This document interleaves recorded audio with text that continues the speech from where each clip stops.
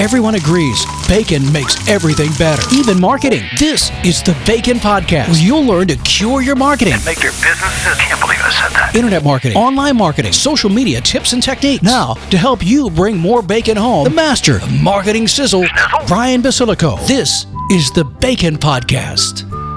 Welcome, everybody. I'm your host, Brian Basilico, and this is the podcast where you learn to make your business sizzle online. So are you ready to fry up some new business? Hey, peeps, I am uber excited. I have a great repeat guest. He is the man, the myth, the legend. His name is Phil Gerbyshak. And Phil is down in Tampa, Florida, and he's loving life, man. How you doing today? I'm fantastic, Brian. I am loving life, man. Tampa is glorious. I'm so thankful.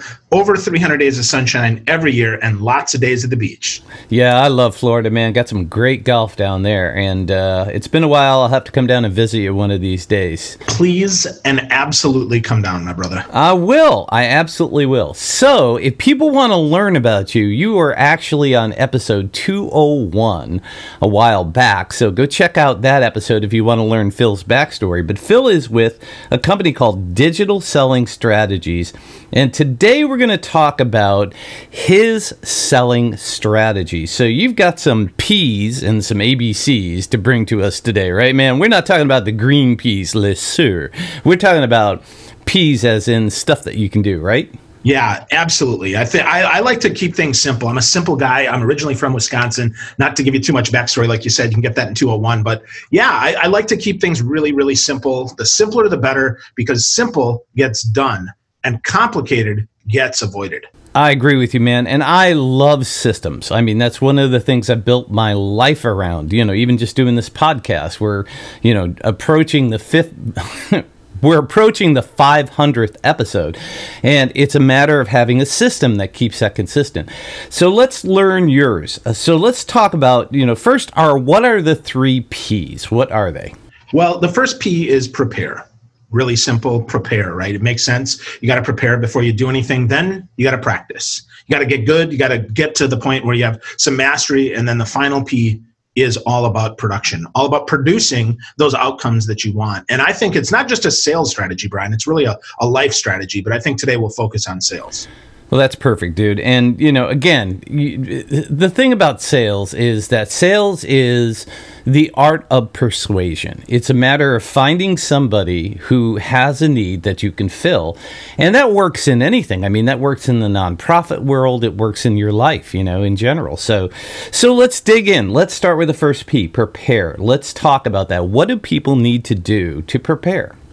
Well, preparation starts with who you are. So if you're a salesperson, and I believe that we're all salespeople, we have to prepare. So that means that we have to have a strong profile on LinkedIn or any of the platforms that our customers and prospects might be on. We might have to have a website. We might have to prepare by actually setting up an email capture form so that we can actually capture those leads and drive people somewhere. So that's the preparation part. It's also, if you're going to be on the phone, you have to think about, so who am I going to talk to today?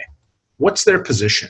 What's their need? And I might not know exactly, but I better have done that homework, because if I just call and say, hey, Brian, you want to buy a monkey? You're probably going to be like, dude, I don't like monkeys. In fact, if you read my post on LinkedIn 3 days ago, I actually told you I'm allergic to monkeys. And then they hang up on you and trash you to all of their friends. Now, they might not do that publicly, but they definitely will let people know that, that Phil Gerbyshak, he's trying to sell monkeys, even though I'm allergic to them. So that's pretty bad. So we have to prepare for those conversations. It's really, really important. Well, if you've ever listened to the song, If I Had $1 Million, they ask the question, haven't you always wanted a monkey? I know, right? It's one of my favorite songs. And sometimes I do want a monkey, but sometimes we don't. Exactly. I love that song, man. So anyways, and of course, everybody wants $1 million. All right, so the next thing we're going to talk about is practice. Now, being a musician, I understand practice. Practice makes perfect. The more you work your scales, the better you get, right? So you can apply that to sales or anything, right? Absolutely. Absolutely. And I would say perfect practice makes perfect. We have to do it right. We can't just practice, because practicing the wrong thing over and over again just ingrains bad habits. We have to practice as perfectly as we can. But that means, for instance, like we did before this episode, how do you pronounce Gerbyshak? And it wasn't just that you wrote down Gerbyshak, it's that you actually said it a couple times. So you have to practice that. You have to practice what you're going to say. And I would tell you, in your emails, in your LinkedIn in-mails, in your messages to people, you have to practice them a little bit. Send them to yourself. See how they look. One of the things that I hate is when I get a personal email from someone and they forget to hit the merge field that actually says my name. So, hey, first name. Well, my name is Phil. That I guess the F and the PH, they kind of sound alike. But that's not me. If you'd practice that, you'd recognize that, you have to hit the merge field, or maybe you did hit the merge field and you set up those merge fields incorrectly so they're not actually populating. So practice.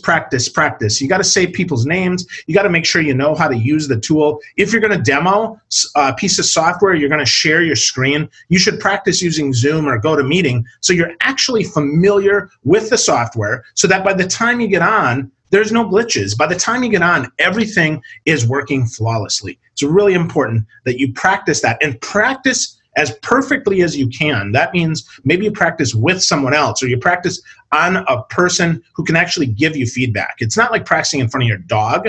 It's really practicing with people who can give you feedback, who maybe you practice by finding someone that's already bought your product or service and having a conversation with them to get their feedback, because that also may lead to some new insights that you didn't otherwise have that you can then integrate into your practice for the next time, right before you get to the real thing. And again, taking the musician side of things, I used to consider gigs, even though we were doing them live and getting paid for them, I considered them paid practice. And the reason I called them paid practice is because every time you played a gig, you got a sense of how the audience responded to certain songs, at what time of the night.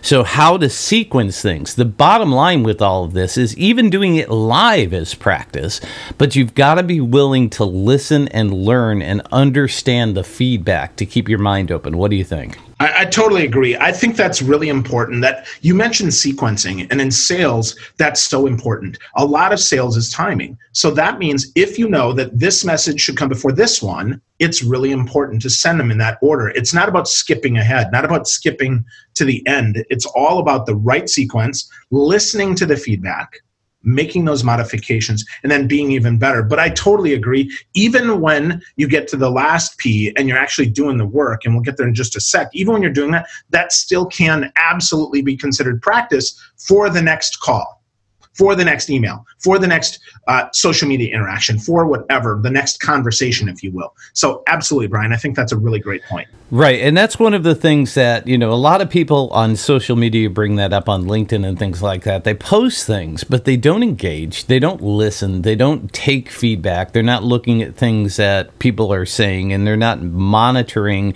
and measuring.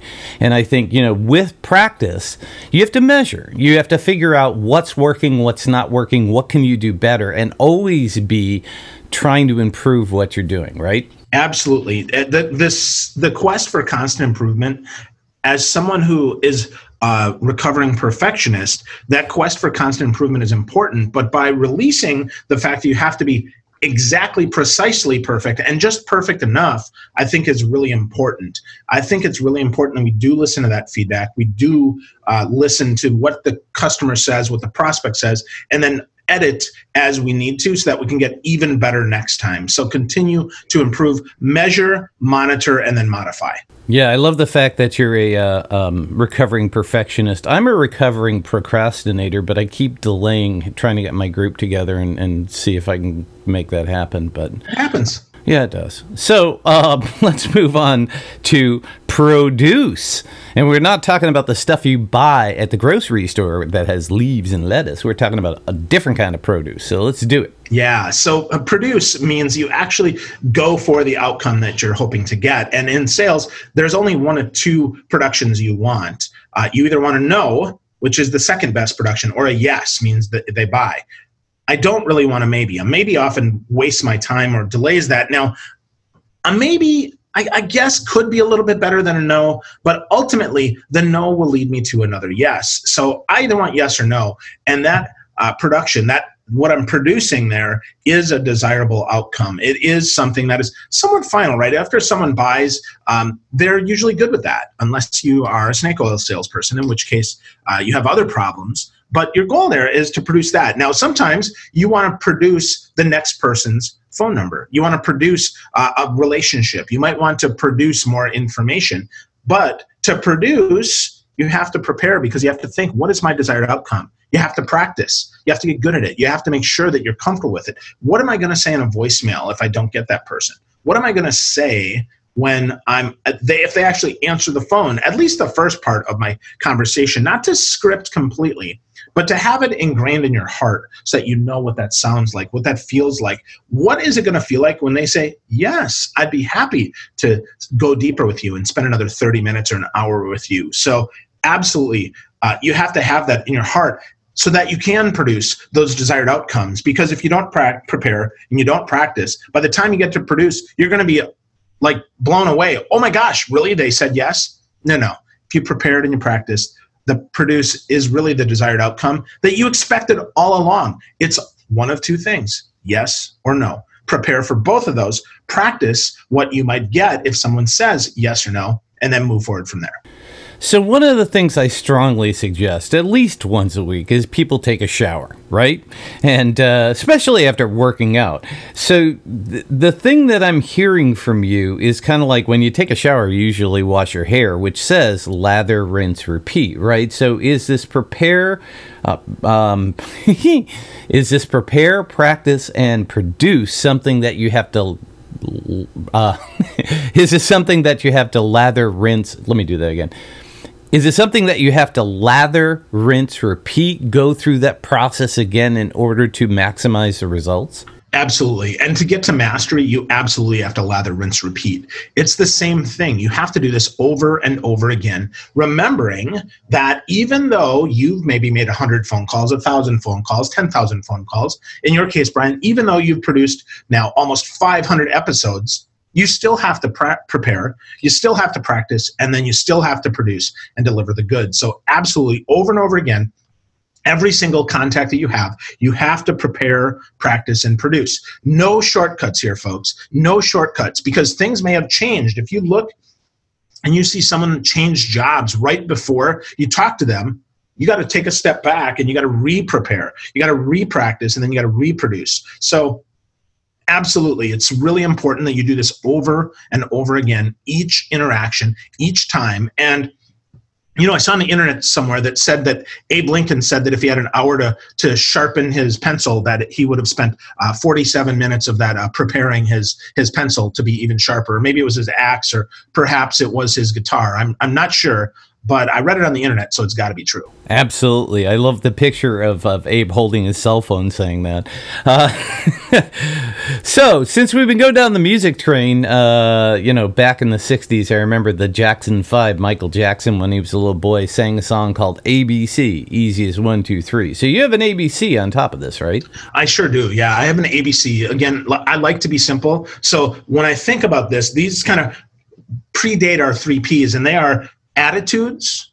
So how do we think? Our mindset. B is behaviors. Behaviors, really, really important. And then C is all about those conversions to new habits, new behaviors, new productions, new ways of doing business, new ways of making money. Okay, so let's talk about attitude first. What kind of attitude do people need? Well, to simplify, it's a growth mindset. And what by that I mean, you have to believe that you always have something to learn. You have to believe that everybody can teach you something, and you have to believe that you don't know it all. So that attitude is really, really easy to cultivate when you have an attitude of gratitude. And that attitude of gratitude is really something I practice every day. And that is, as soon as I wake up in the morning, I think about 3 things that I'm super grateful for, just right now, as I'm waking up, as I'm getting going. And they could be something as simple as, wow, I'm really grateful that I have a warm bed to sleep in. Or it could be something big like, I'm really grateful that today I get to be on the Bacon Podcast. Anywhere in between that absolutely is important, but it sets that focus. So 3 things real quick that I'm grateful for, because that then sets me in motion to think about the people I'm going to encounter, the things that I'm going to do today, the things that I want to achieve today. That's the biggest part of the attitude that I see that a lot of folks miss, because they just run right into the day and they don't really pause and think about, wow, today is going to be an amazing day. And here's just 3 little reasons why, even if everything else goes sideways, here's 3 little reasons why, or maybe they're big ones, but often they're little ones, 3 little reasons why today is going to be the best day yet. Love it. Now, yesterday I went to Topgolf with my wife. And of course, she had fun, just swinging the club, hitting balls. But for me, it's a little bit more serious because I'm a golfer. And one of the things that you're trying to get when you're golfing is muscle memory, so that when you hit a good swing, it's like, how do I do that again? And I think that's what behavior is about. It's not so much muscle memory, but mind memory, right? Absolutely. Absolutely. It's all about training your mind to feel the right way when you do the right things. It does kind of come back to that prepare, practice, produce as well. But those behaviors, right, we have to set those in motion, and we have to do them over and over again. Behaviors become habits. Now, not on day 1, and often not on day 10, and maybe not even on day 28.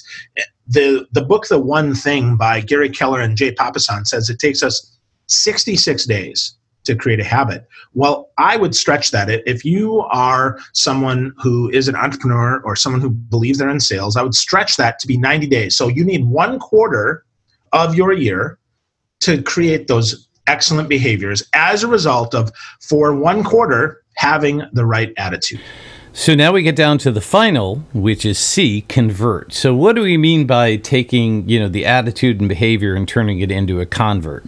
Yeah, so to convert means that now it becomes a part of your daily life. You no longer have to really think about it, but you do have to be intentional about it. And what I mean by that is, you might realize that you need a better attitude. You might recognize that, but it's really, really conscious, right? It's the conscious incompetence that we often have, because if we think about it, right, it starts with inconscious incompetence. I don't know what I don't know. But the conscious incompetence gets me to the point where I'm aware that I'm not very good at this thing. I'm aware that I don't know a whole lot of stuff and I need to change. That's the attitude then and behavior that I build up.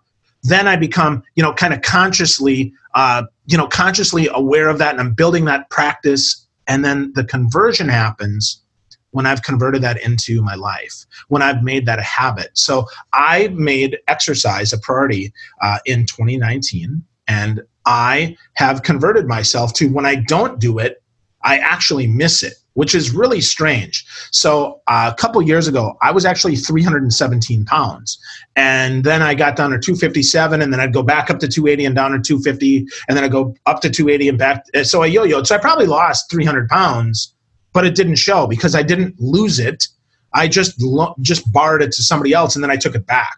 So now, though, that it's been a lot more time, now it is a conversion. Now, when I don't exercise, I absolutely feel it. I absolutely miss it. And it's not because it's on my calendar. It's because I miss it because of how that makes me feel and because of the habit of doing it. And I think business is much the same way. If every day we prospect for business and we do that for 66 days in a row, 70 days in a row, 1/4 in a row, we prospect hard, now we can honestly say, yep, I've got some level of mastery. Now I'm going to continue to do this, but now I'm able to pick up one new habit, one new attitude, one new behavior, and work on that. Because if I can change 3 or 4 things about my life, about my business, every year over year, my business is going to be freaking amazing.